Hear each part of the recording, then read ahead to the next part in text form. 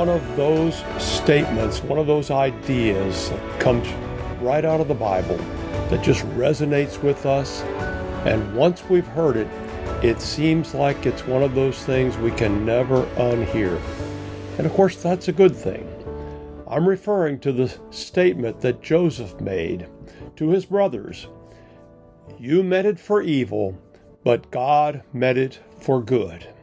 Well, I'm Pastor Rick Stevens, and you're listening to Faith Is, the program where we challenge each other, stretch each other to have absolute confidence in the trustworthiness of God.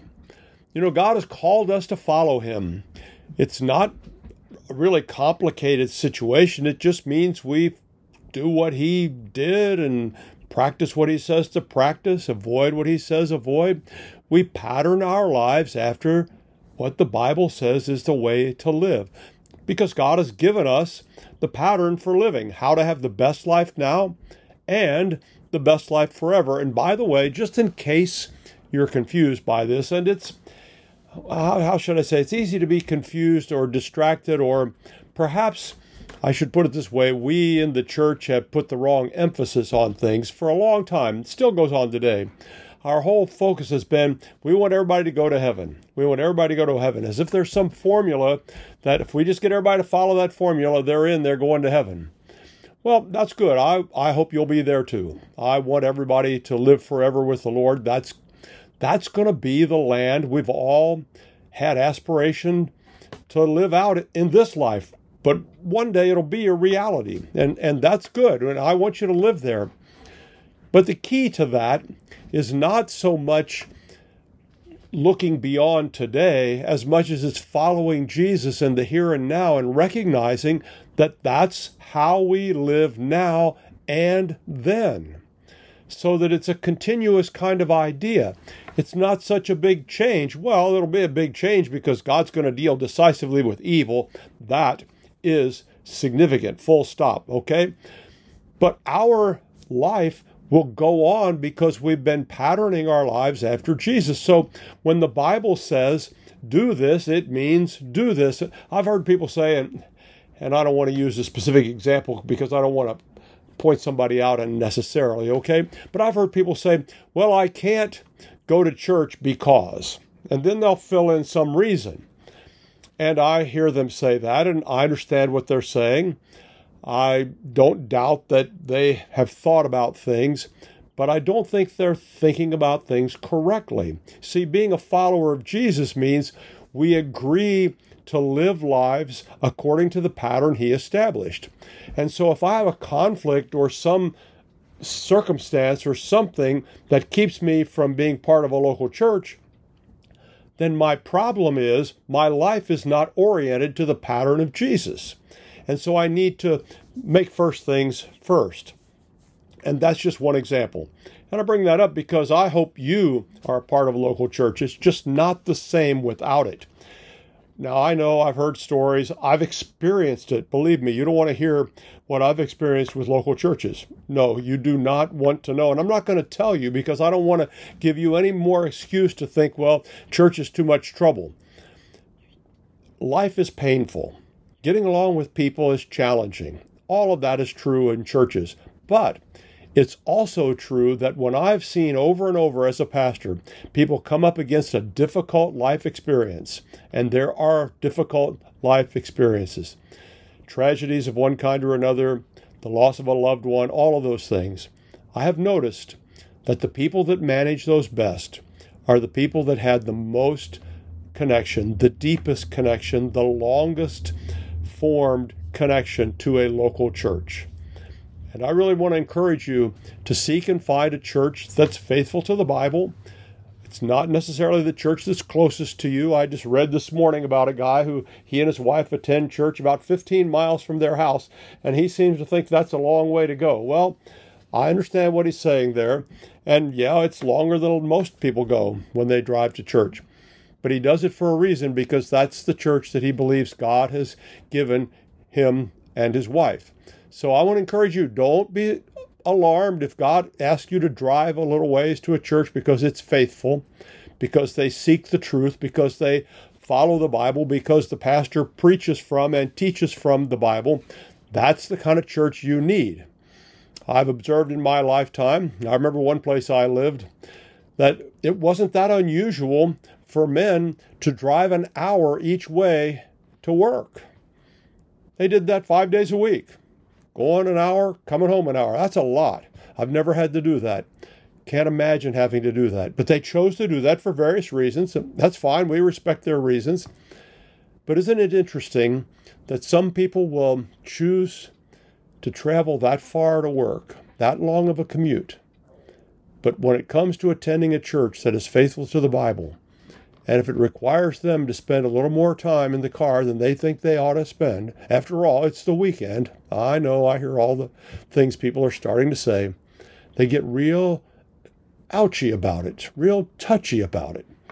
You know, folks, we need to get over some of this stuff. If we're willing to do one thing for work or for recreation, then why can't we do something for God, for our souls? Because our souls matter. And the point is not the distance. You don't have to put yourself through a long-distance drive if that's not necessary. That's not what I'm saying.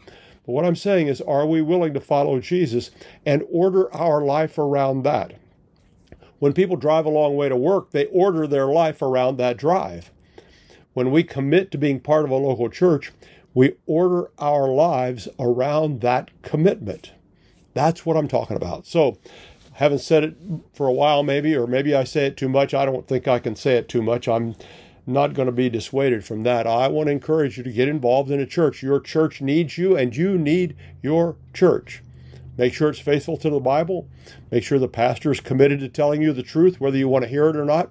Make sure the people in that church are willing, able, and even encourage the pastor to tell them the truth, even if they don't want to hear it. Or even if he knows or she knows they'll be unhappy hearing what God has to say. All right. So, back to that statement. You meant it for evil, but God meant it for good. Well, we've been following the life of Abraham, Isaac, and Jacob. And we followed Jacob most recently into a reconciliation with his brother and back to the land where he had grown up to rejoin his father and his family. He had a family of his own, and from Jacob came 12 sons who became the 12 tribes of Israel. One of them was Joseph. Joseph was specially chosen by God. It was clear from the dreams he had to do some special things. Well, his brother didn't like Joseph. They resented him for a number of reasons, including that his father treated him better than the rest of them. And parents tread on terribly dangerous ground when we favor a child over another. And the brothers were pretty upset with him, so they determined they were going to kill him. Instead of killing him, they threw him in a pit so they could later sell him off as a slave. He was taken to Egypt, where he was sold into slavery. He served in Potiphar's house. He later went to the palace after he helped the Pharaoh, the king, with some dreams, and he became second in charge of all of Egypt. Famine hit the land, which was all part of the story. You can go back and read all of that. And his brothers came looking for food, and he recognized them, but they didn't recognize him. He put them through a lot of hoops, and I want to encourage you to read the story of all the things he put them through. But ultimately, he reconciled with his brothers. They were afraid that he might take revenge. Understandably so. I mean, you'd tried to kill him, sold him into slavery, you'd be afraid too. But Joseph assured them that that wasn't the case. And he assured them that God had sent him ahead to save lives. And so the story unfolds. They bring the whole household down to Egypt. The brothers go back to their father, Jacob, and he brings the whole household, the whole clan, the large extended family to live in Egypt. Interesting how Pharaoh welcomes them, gives them a certain spot in Egypt. Glad they're there, but he keeps them separate from the Egyptians. The Egyptians didn't care much for people who herded livestock, which is what they were. They were shepherds. And so they kept them in a special place, and yet they were welcomed into Egypt because of Joseph. All went well. Time passed. Jacob died. Joseph and his brothers gathered around. And now the brothers had a whole different level of fear because they wondered if Joseph had treated them nicely just because their father was still alive. Well, that's where this verse comes from, and I want to read it, and it's not exactly the same in this English translation. You understand that. You'll find it said a little differently in different English translations, but the essential idea is exactly what I said. So Joseph's brothers were concerned, and they were nervous about how Joseph would treat them now that their father wasn't there to kind of mediate and moderate things, and so they speak to Joseph and try to sort out what's going to happen. And finally, Joseph said to them, Genesis chapter 50, near the end of the chapter, actually, verse 19. And I'm reading from the New Revised Standard Version, Update Edition. Joseph said, "Do not be afraid. Am I in the place of God? Even though you intended to do harm to me, God intended it for good, in order to preserve a numerous people as he is doing today. So have no fear. I myself will provide for you and your little ones." So here's Joseph saying to them again, like he said when they were first reconciled, first reacquainted, first started over, shall we say. He assured them that God had in mind good things and sent him ahead to save lives. And here he talks about many lives, numerous people. And indeed, the lives of his whole extended family were saved, but so were people from Egypt, and all who traveled to Egypt looking for food had their lives saved because Joseph had gone before and had endured the difficulties, had trusted God, and looked at all the things that happened as somehow God unfolding his plan, unfolding what Joseph needed to do as part of the story of preserving the lives of God's people. That was important because the lives of those people were an answer to the promise God had given Abraham. Now remember, we started on this recent adventure talking about Abraham, Isaac, and Jacob, so we'd understand who they are and what we mean when we say the God of Abraham, Isaac, and Jacob. Well, we're talking about the one God, Yahweh, the God that begins to be revealed in the pages of what we call the Old Testament, finds more complete revelation in the life of Jesus when he was born, how he lived, his death, burial, and resurrection. That story is all part of God's promise to his people. And to Abraham, when they first entered into covenant, God said, "I will make of you a great nation. You will have a son of your own." Now, at that time, Abraham was 75. He and his wife were well past the age where they would normally have children, but God said it's going to happen. And time passed, and more time passed, and more time passed, and finally, 25 years later, they had a son, much to their surprise. So now it was Abraham and his son Isaac. And so Isaac became the son of promise, the son that God had promised. And Isaac grew up, his life was preserved, and he got married, and he had his own children. So Abraham, Isaac, and Jacob. Jacob was his son, well, one of the twins, because it was Jacob and Esau. And so there were two boys born at the same time to Jacob's wife, or Isaac's wife, Rebekah. And those boys had a little bit of an uneasy getting along, you could say, and Jacob wasn't real nice to his brother, cheated him, tricked him, fled for his life, came back, they were reconciled. And now we're following the story of Jacob's clan because Jacob became the one through whom God was going to answer the promise of many people. So many people that you couldn't count them, more than the stars, more than the sand.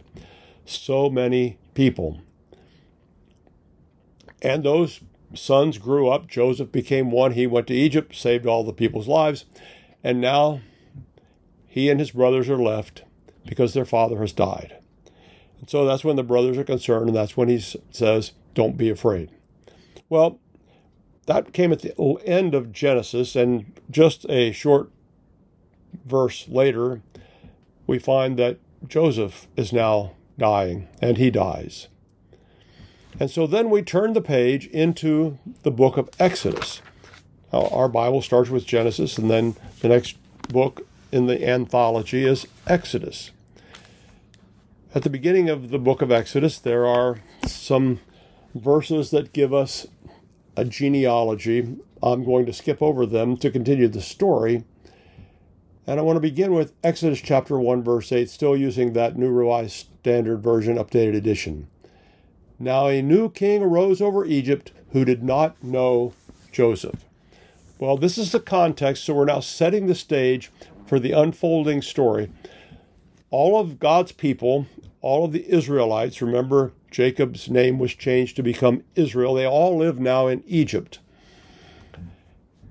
And now there's a new ruler in Egypt who doesn't know Joseph. Now, they were well treated because of Joseph. They got along well because of what Joseph had done, what God had helped Joseph do. But now suddenly the power in Egypt has changed and doesn't know Joseph. Now, we don't know exactly what this means. We don't know exactly what changed, whether it was simply Joseph's memory had faded. It was many years, more than 400 years by this time. Whether it's people had just forgotten the significance of what Joseph did. People tend to have a short memory. You probably noticed that today. It could be nothing more than the fact that when a new ruler came into the throne, he changed his perspective on things. The old guy thought one thing, but he's going to think something different. And so maybe he hadn't totally forgotten Joseph, but maybe he didn't count it as that important. It's also possible there was another group of people that were also Semitic people. The Israelites were Semitic people. There were other people that lived there that were also Semitic, and they may have been involved in ruling Egypt in some fashion or another. Again, we don't know how to connect all this together. We know some things, but we haven't learned enough to know everything. That was a long time ago. And so it's possible that the new ruler, the new king, the new Pharaoh, had somehow gained power following the rule of this other group of Semitic people, not the Hebrews, not the Israelites. And maybe because the Israelites and this other group were all Semitic people from a similar region of the world, maybe he confused them and thought they were aligned with the other people or allied with them.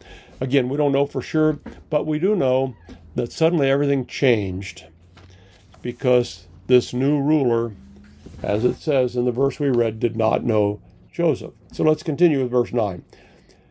He, and this is the new king, the new Pharaoh, he said to his people, "Look, the Israelite people are more numerous and more powerful than we. Come, let us deal shrewdly with them, or they will increase, and in the event of war, join our enemies and fight against us and escape from the land." Well, this is not new to us. Maybe a new concept then, but not new to us, of people being jealous of the well-being of God's people. It happened recently under the Nazi regime. It's happened in other settings where for one reason or another, people become jealous of how well Jewish people have done, how well God's people have done. Now, I don't know that I can explain all of the reasons for that, but it is true that many times Jewish people have done very well wherever they've lived. And one commentator, one writer, one Jewish writer, says there may be a few reasons for that. And so we need to at least touch on that so we understand. Now, I don't know if this was true in Egypt. Don't misunderstand that. But we do know that this is pretty much true in history that we're much more familiar with. So, for example, Jewish people are known to have strong, stable family lives. They would marry and have children. And so their families were strong, stable. They were pillars of the community in that sense. And they had a good, strong, stable family life and community life. Amongst Jewish people, there was near universal literacy. Both men and women could read. So they had a skill that was very much necessary and became more necessary as life became what we call more modern. So strong, stable family life, near universal literacy. They also traditionally, Jewish people have had an emphasis on what we might call the life of the mind. They valued learning, and so they would apply themselves to learn things and to pursue professions that required them to learn things, and consequently paid them better. And so we see how they began to emphasize this so that their families could prosper and get along very well and do well in the context of the world in which they lived. They also demonstrated, kind of parallel to this idea of the emphasis on the life of the mind and on education and learning, they were characterized by delayed gratification. In other words, they expected their children to stay in school and equip themselves for life, not to hurry up and get married and to not get an education. They wanted them to be well prepared so that they could be good citizens, good members of the community, contribute to the society, and provide for themselves very well. And lastly, amongst the Jewish people, there has always been an aversion to violence. They have not been given to violence. Even today, what goes on in the Middle East by the nation of Israel is largely defensive because they are concerned that people might attack them. They don't take offensive action against their neighbors unless it's to prevent continued attack and they have to respond in a defensive way, and so you take steps to stop the attacks on their people. So in this case, we don't know exactly what happened to cause them to thrive, except for one thing. Now, it could be that some of these values were beginning to take root in the Jewish community of that day, the Israelites, but we do know one thing. You remember what that one thing is? Yeah, you might remember it. Remember, God promised Abraham that he would have many descendants. And so when it says here in Exodus chapter 1 that the people became more numerous and by this king's evaluation more powerful, we shouldn't be surprised because God had promised that there would be many descendants from Abraham, Isaac, and Jacob, and then the 12 tribes. So back to the scripture that we were reading, chapter 1, verse 10. Pharaoh continues, "Come, let us deal shrewdly with them, or they will increase, and in the event of war join our enemies and fight against us and escape from the land." So Pharaoh recognizes them as a threat, and maybe because he had to persuade some people, maybe there were political, challenges that he had to overcome, he suggests that they deal shrewdly with them, and he frames it as though they might become a threat in the event of war because they might join the enemies, or they might leave and they would not benefit from the contribution the Jewish people were making to Egyptian society. So they hatch a plan. Well, actually, it's a three-part plan, as it turns out. One part didn't work out so well, and the next one didn't work out. Well, actually, none of them worked out, but that didn't keep them from trying. They tried in three different ways to stop the Israelites from thriving. So he says, let's deal shrewdly with them. And his first step is this.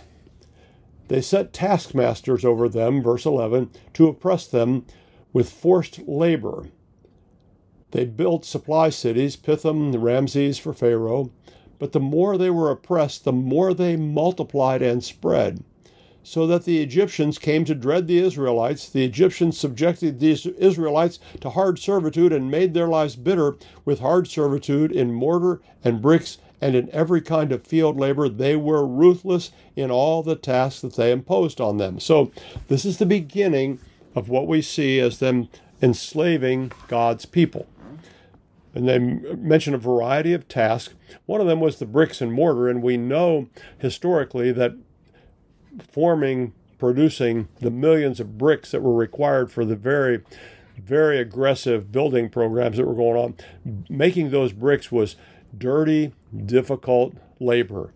And yet that's what they set them to do. But did you notice in the text, in spite of the forced labor, spite of the enslavement, and in spite of them doubling down on it, it says that the people continued to thrive. Did you catch that?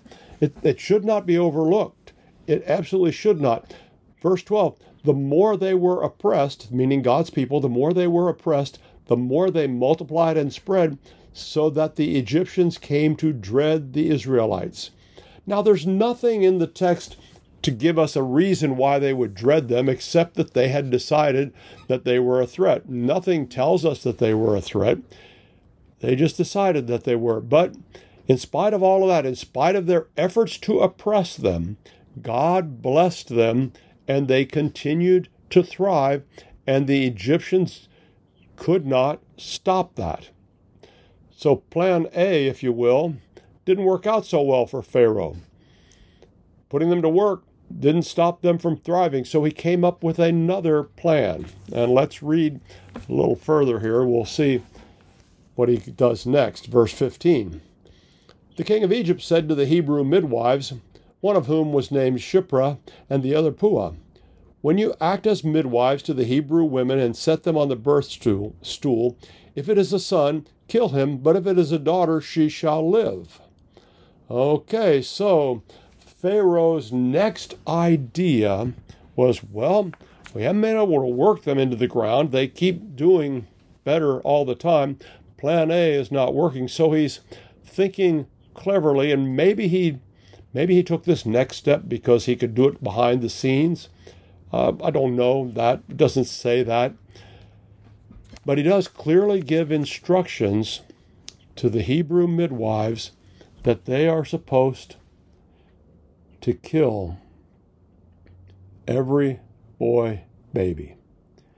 When you act as midwives to the Hebrew women and see them on the birth stool, if it is a son, kill him. But if it is a daughter, you shall live. Now, the obvious strategy behind that is to reduce the male population. The men of fighting age would eventually be killed out. Of course, their labor supply would have been lost, but they were concerned, they were afraid of those people, and so they set out to kill them. What happens next is equally interesting. But the midwives feared God. Oh, what a statement that is. Way to go, ladies. The midwives feared God. They did not do as the king of Egypt commanded them, but they let the boys live. Can you hear what's going on here? They feared God, and they wouldn't kill the babies. How many people out there today, how many of us, fear God so much that we refuse to violate a commandment that God has given us? How many of us fear God more than we fear any other authority around? Now, keep in mind, Pharaoh was a more powerful government official than our government officials in this country. The people in those days had no rights. We have a Bill of Rights. The people in those days had no say in their government. We are fond of saying, and we need to recapture it better, that's a little bit of a different story, but we are fond of saying that we have a government that's designed to function by the consent of the governed. Well, there was no such idea in Egypt. It was what the Pharaoh said, and that was that, and you better knuckle down and you better do it under threat of, well, death. Pharaoh, at his word, could have you killed. But the midwives, get what is said here. They feared God. How many of us live our lives in the fear of God more than in the fear of some other authority out there? Do you fear the government more than you fear God? Have you acted out of fear of the government in your life more than out of fear of God? Now, I think we're fortunate in this country that we don't often have problems with that. We don't often find ourselves having to make a choice between one authority or another because, as I said, we live in a great republic and we have set up our government to be by the consent of the governed, or as Abraham Lincoln said, of the people, by the people, and for the people. So we're fortunate. We haven't had a lot of that, but occasionally we do. And occasionally we have to stand up, and the question then becomes, do we fear God more than the governing authorities? Well, we want to talk about that and some other things because there are some really interesting moral dilemmas that come out of this story. and we're going to tackle them. And I'm going to challenge you to think through them and to come to some conclusions. You don't have to come to the same conclusion I do, but I want you to think about that because we have to fear God more than anything else. I'm Pastor Rick.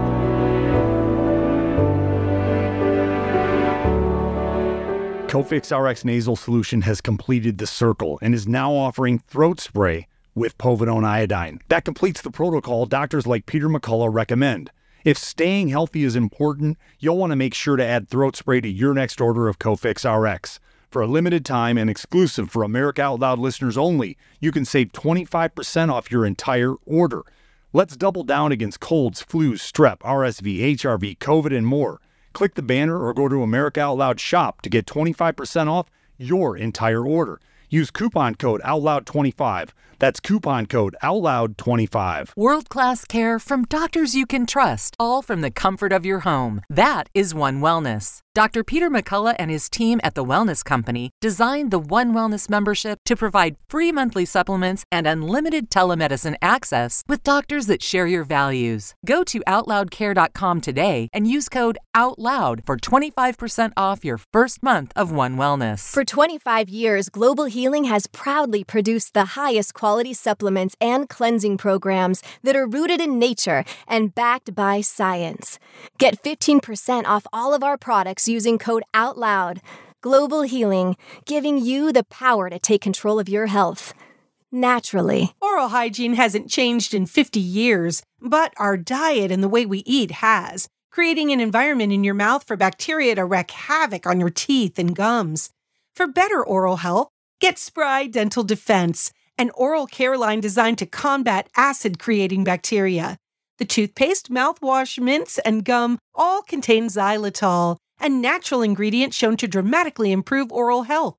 Spry can be found online and at all fine natural retailers. Trouble concentrating or recalling information is frustrating, embarrassing, and kills productivity. Nutrition company Healthy Cell created Focus and Recall to boost your brain power. Unlike other supplements that don't work, Focus and Recall is not a pill. It's a gel you swallow with ultra-absorption of science-backed ingredients to help you immediately sharpen focus, concentrate longer, and strengthen recall. Go to healthycell.com and use code OUTLOUD for 25% off your first order. Risk-free. Love it or your money back. Guaranteed. Healthycell.com. Code OUTLOUD.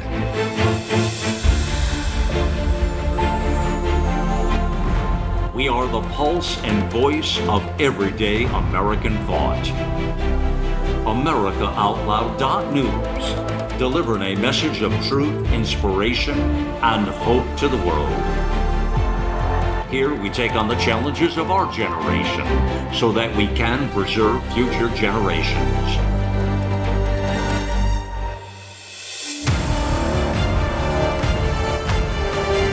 Join us in the fight for liberty and justice for all.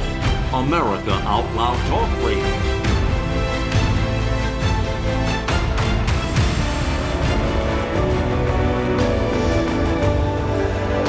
Welcome back. I'm Pastor Rick Stevens, and I'm the host of Faith Is, where we stretch toward God and we challenge each other to have absolute confidence in the trustworthiness of God. I'm also the pastor of Diplomat Wesleyan Church in Cape Coral, Florida. Not sure if I've said that often enough, but I want you to know we have a great church here. We have people who are eager for me to tell them the truth as God explains it to me. It's a big responsibility. It's what God has given me. We have people who want to know what the Bible says and then are committed to living out their lives of faithfulness. And so we understand, maybe in a way some other churches don't, the challenge these Hebrew midwives faced when Pharaoh said, kill the boy babies, and they didn't.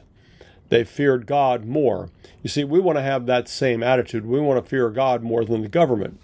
Now, we've faced some of this in recent years over the virus and the fear that went involved in that. There's a few lessons I think we can take away from that. One is, God says to us over and over, don't be afraid.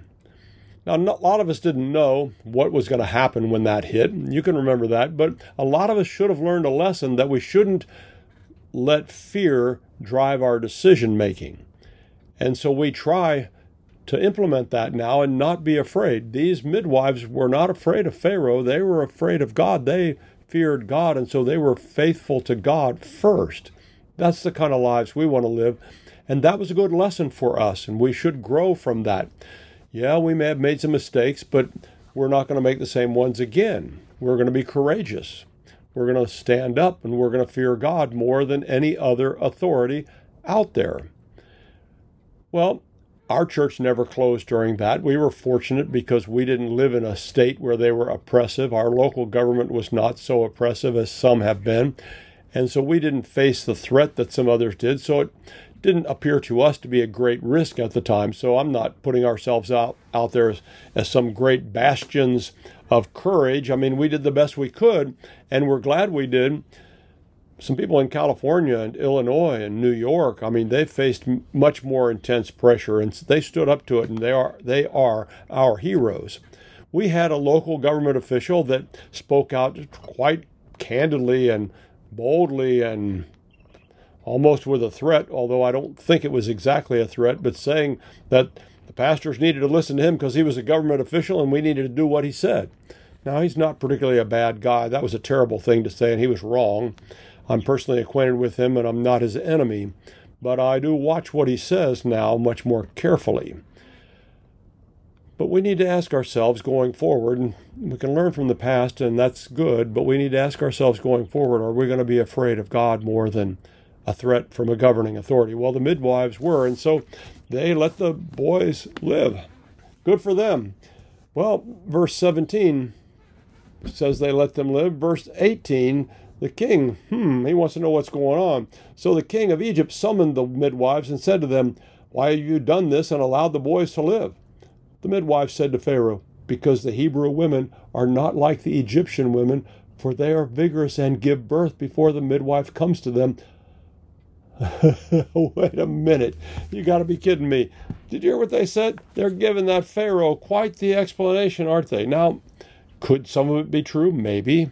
Could they have stretched the truth? Well, that's kind of the implication when you read the context, and we'll get into a little bit more of that as we go forward. But, you know, it's worth a look, more than just a little look, to say, did these midwives lie to the king? And how do we square that with the Bible when it says not to bear false witness against our neighbor? When the Bible has some pretty straightforward, very straightforward statements about what will happen to liars. So what's going on here? Because if we read the rest of the story, let's continue that. They gave the Pharaoh a lie, and then verse 20 says what God did. So God dealt well with the midwives. So the midwives feared God, and they let the babies live. Pharaoh wants to know what's up. They give him a kind of, sort of explanation. In verse 20, so God dealt well with the midwives, and the people multiplied and became very strong. The promise continues of more people.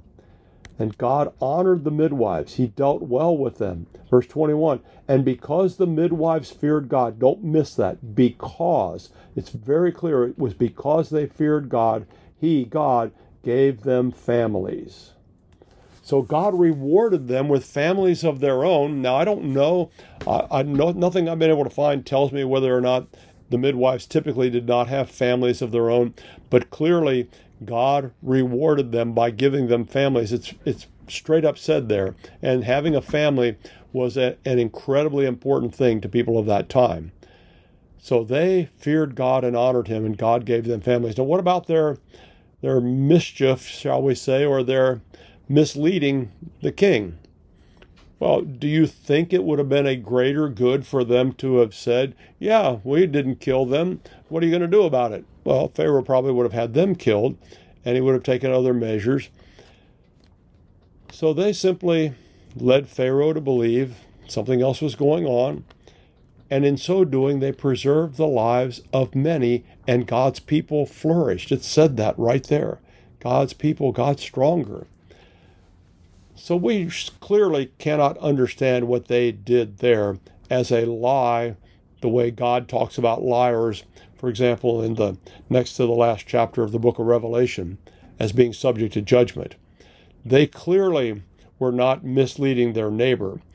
And if you look at the Ten Commandments, it says there that the person should not bear false witness against their neighbor. That, in the context of all of that, seems to imply a court proceeding. So don't lie about your neighbor in a proceeding where you will get away with something or take something from your neighbor or whatever. But it doesn't say anywhere in the Bible that we should tell the truth if it betrays another commandment that God has given us. And the midwives clearly were honored by God because they preserved life instead of killing those babies. Now, in case you want to think about a New Testament example of that, I want to draw your attention to the book of Acts, chapter 5, verse 29, where the apostles said to the human authority there, we must obey God rather than any human authority. So whenever there's a conflict between what God says and what human authority says, guess who we're supposed to follow? Yep, you're right, God. Sometimes that puts us at odds with people who think they know better, but clearly God has a plan and we need to trust Him. So Pharaoh's embarked on this attempt to crush God's people, the Israelites. He doesn't succeed by their forced labor. He tries to get the midwives to kill the baby boys, and they refuse. And so plan A didn't work. Plan B, well, that didn't work either because they refused to do it. So he comes up with plan C. Chapter 1, verse 22. Then Pharaoh commanded all his people, every son that is born to the Hebrews you shall throw into the Nile, but you shall let every daughter live. So now he's not keeping it a secret. If it was a secret before, if it was kind of on the sly before, it's not now. He's oppressed the people. Well, probably nobody would have objected to that because in another sense, that wasn't that unusual. Sometimes in lieu of taxation, the pharaohs, the kings, would require people to work for them for a month and not get paid. That was their tax, you might say. Well, when they had these ambitious building projects, they needed lots of people, and so that was one way to do it. And to put prisoners or people that they captured in war to work like that, to enslave people, was not that unusual. So when they treated the Israelites that way, that might not have caused the Egyptians alarm. Now, killing the babies, that might have, so he might have done that on the sly. We don't know that for sure. We do know it was communicated to the midwives, and we do know the midwives said, not so fast, not going to do that, because they feared God, and we know God rewarded them for that. He gave them families of their own. And so we can take from that there is a greater principle at work here than what some people think, that when God says this, we do this, no matter what somebody else says. And there's no authority, don't miss this, there's no authority greater than God. And we, God's people, need to recognize that. I hear a whole lot of you saying amen. Thank you. I'm glad you agree with that. That is really true. And we don't have to be, now, some people, they want to fuss about this a little bit. We don't have to be obnoxious about that. Can we cooperate with the authorities? We do all the time, don't we? All the time, often in ways we'd prefer not to.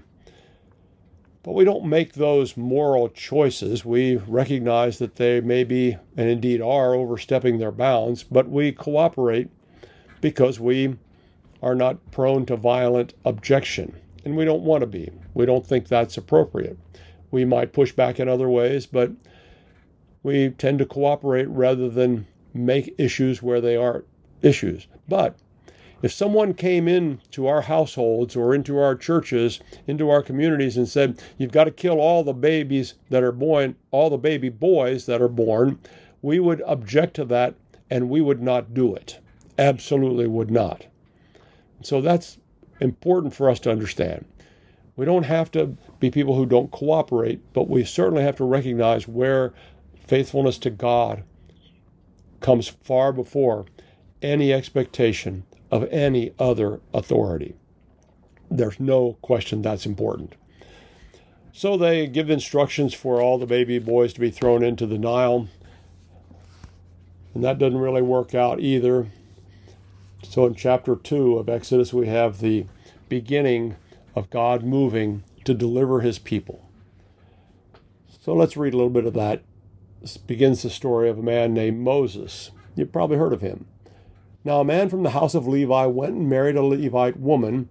The woman conceived and bore a son, and when she saw that he was a fine baby, she hid him 3 months. And it occurs to me, does it occur to you, what mother hasn't thought their baby was fine?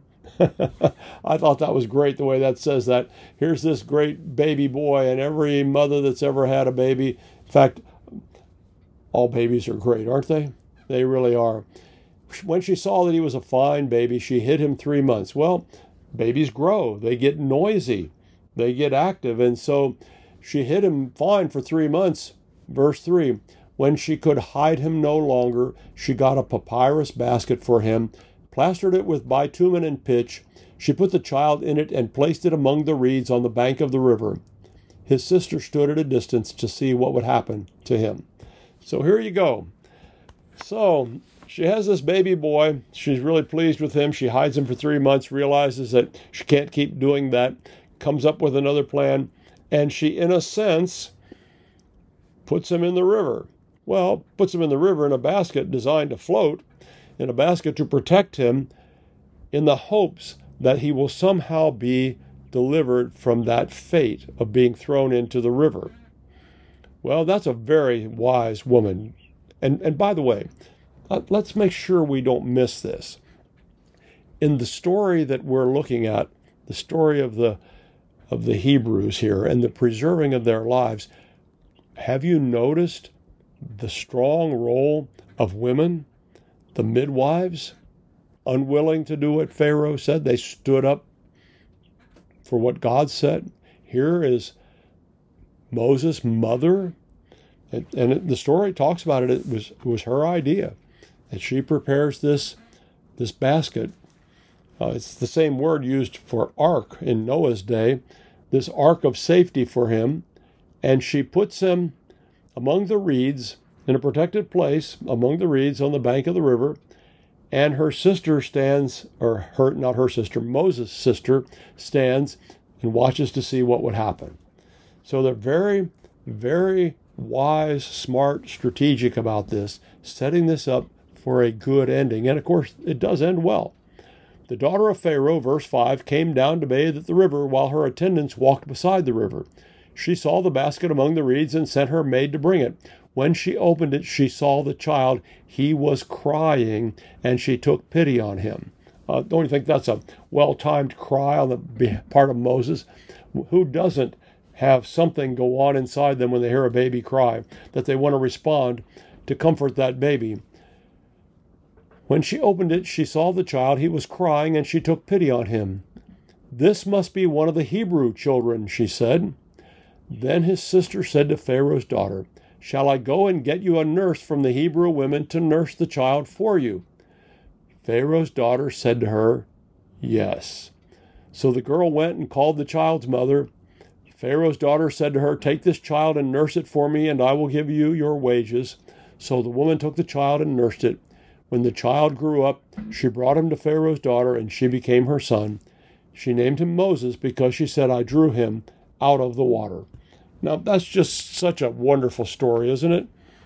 So the sister of Moses is watching, and it takes a lot of courage for these people to do what they did. It took a lot of courage to preserve Moses' life for those 3 months. Can you imagine what they might have had to do to keep that boy hidden? It takes a lot of courage then to hatch another plan to say, we've got to find a way to save his life.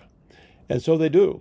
And they put that baby in that basket down in the river, just in a spot where it's likely that he'll be discovered, because they wouldn't have come to the spot by happenstance.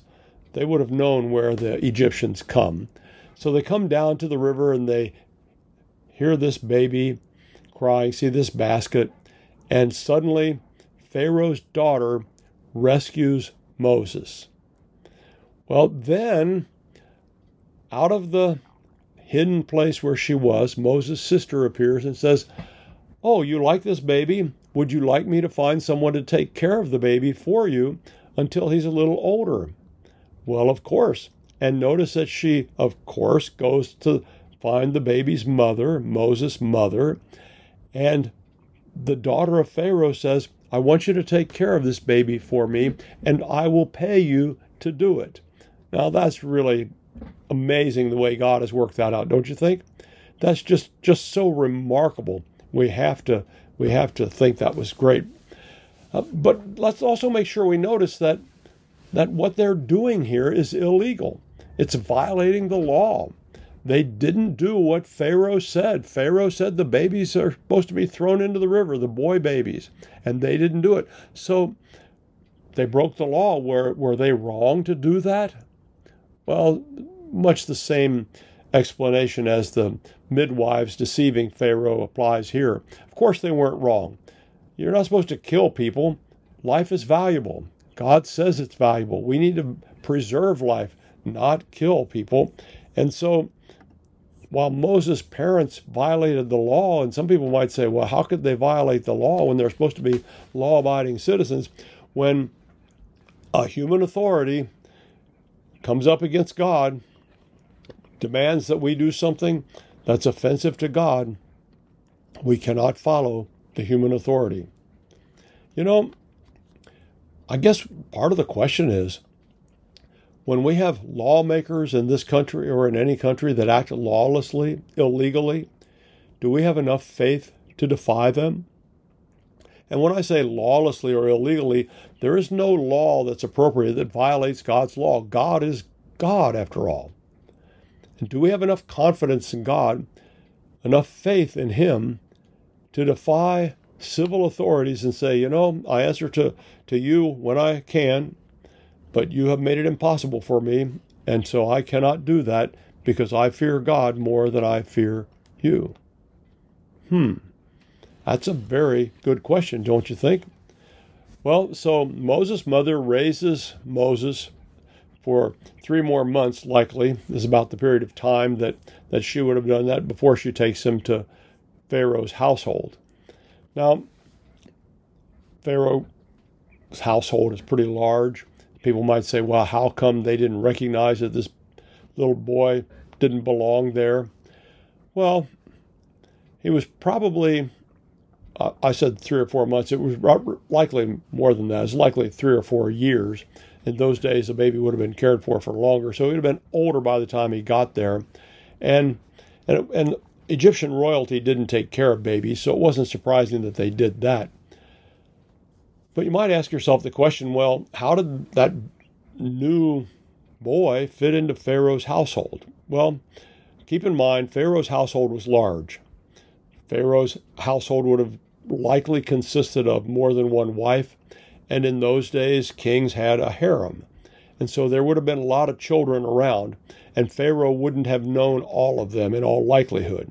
So it's not really surprising that he could have fit into that household and learned and grown, benefited from the royal court, from being trained there, all of the things that would come to him because of being raised in Pharaoh's household.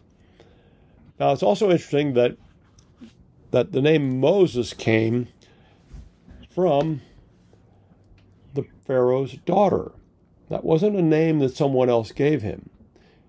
He became her son when she took him into the household, and she named him Moses because she said, I drew him out of the water. Now, that's an interesting statement because that name sounds like, in Hebrew, being drawn out of the water. So it's an Egyptian-connected name, but in Hebrew it has that sound, so there's kind of a double meaning to that. The Moses idea is related to other Hebrew names, which would have had to do with being born. But interestingly enough, as the Bible tells the story, the emphasis is on the way that word sounds in Hebrew, which would sound like the word for being drawn out. So Moses here is drawn out of the water and rescued. And as you know, God has a plan for this man's life. Now he's very young, 3 or 4 years old, goes into the Pharaoh's household. But we will pick up his story some more about what goes on. Now, clearly we've reviewed a couple of moral dilemmas. The Hebrew midwives were really really heroes of this story. No question about it. Moses' parents absolutely took courage to stand up for what was right. They took the risk. Their daughter cooperated with that. Moses' sister cooperated with that. And they refused to bow down to what was obviously against what God expected. And they were in the model of the apostles who said we must obey God rather than any human authority. Now, I think that we are losing in this country a sense of our enormous benefit when it comes to these kinds of conflicts between human authority, government authority, and God. Do you see God's hand in your life? We're going to see God's hand in the life of Moses as we go forward with this. But I want you to take a moment to think, are you living out what God has called you to do? Could you be God's choice for some key role in your church or your community? Have you been resisting what God has asked you to do? You see, God asked those Hebrew midwives to be faithful and to preserve the lives of those babies, and they did it. Same is true for Moses' parents, particularly for his mother and sister who played a key role in that. And he might be calling you. And if he's calling, I hope you will step up. For it's still true today. We must obey God rather than any human authority. May God give you grace to do just that. And I hope he'll give you grace to join us again next week. I'm Pastor Rick.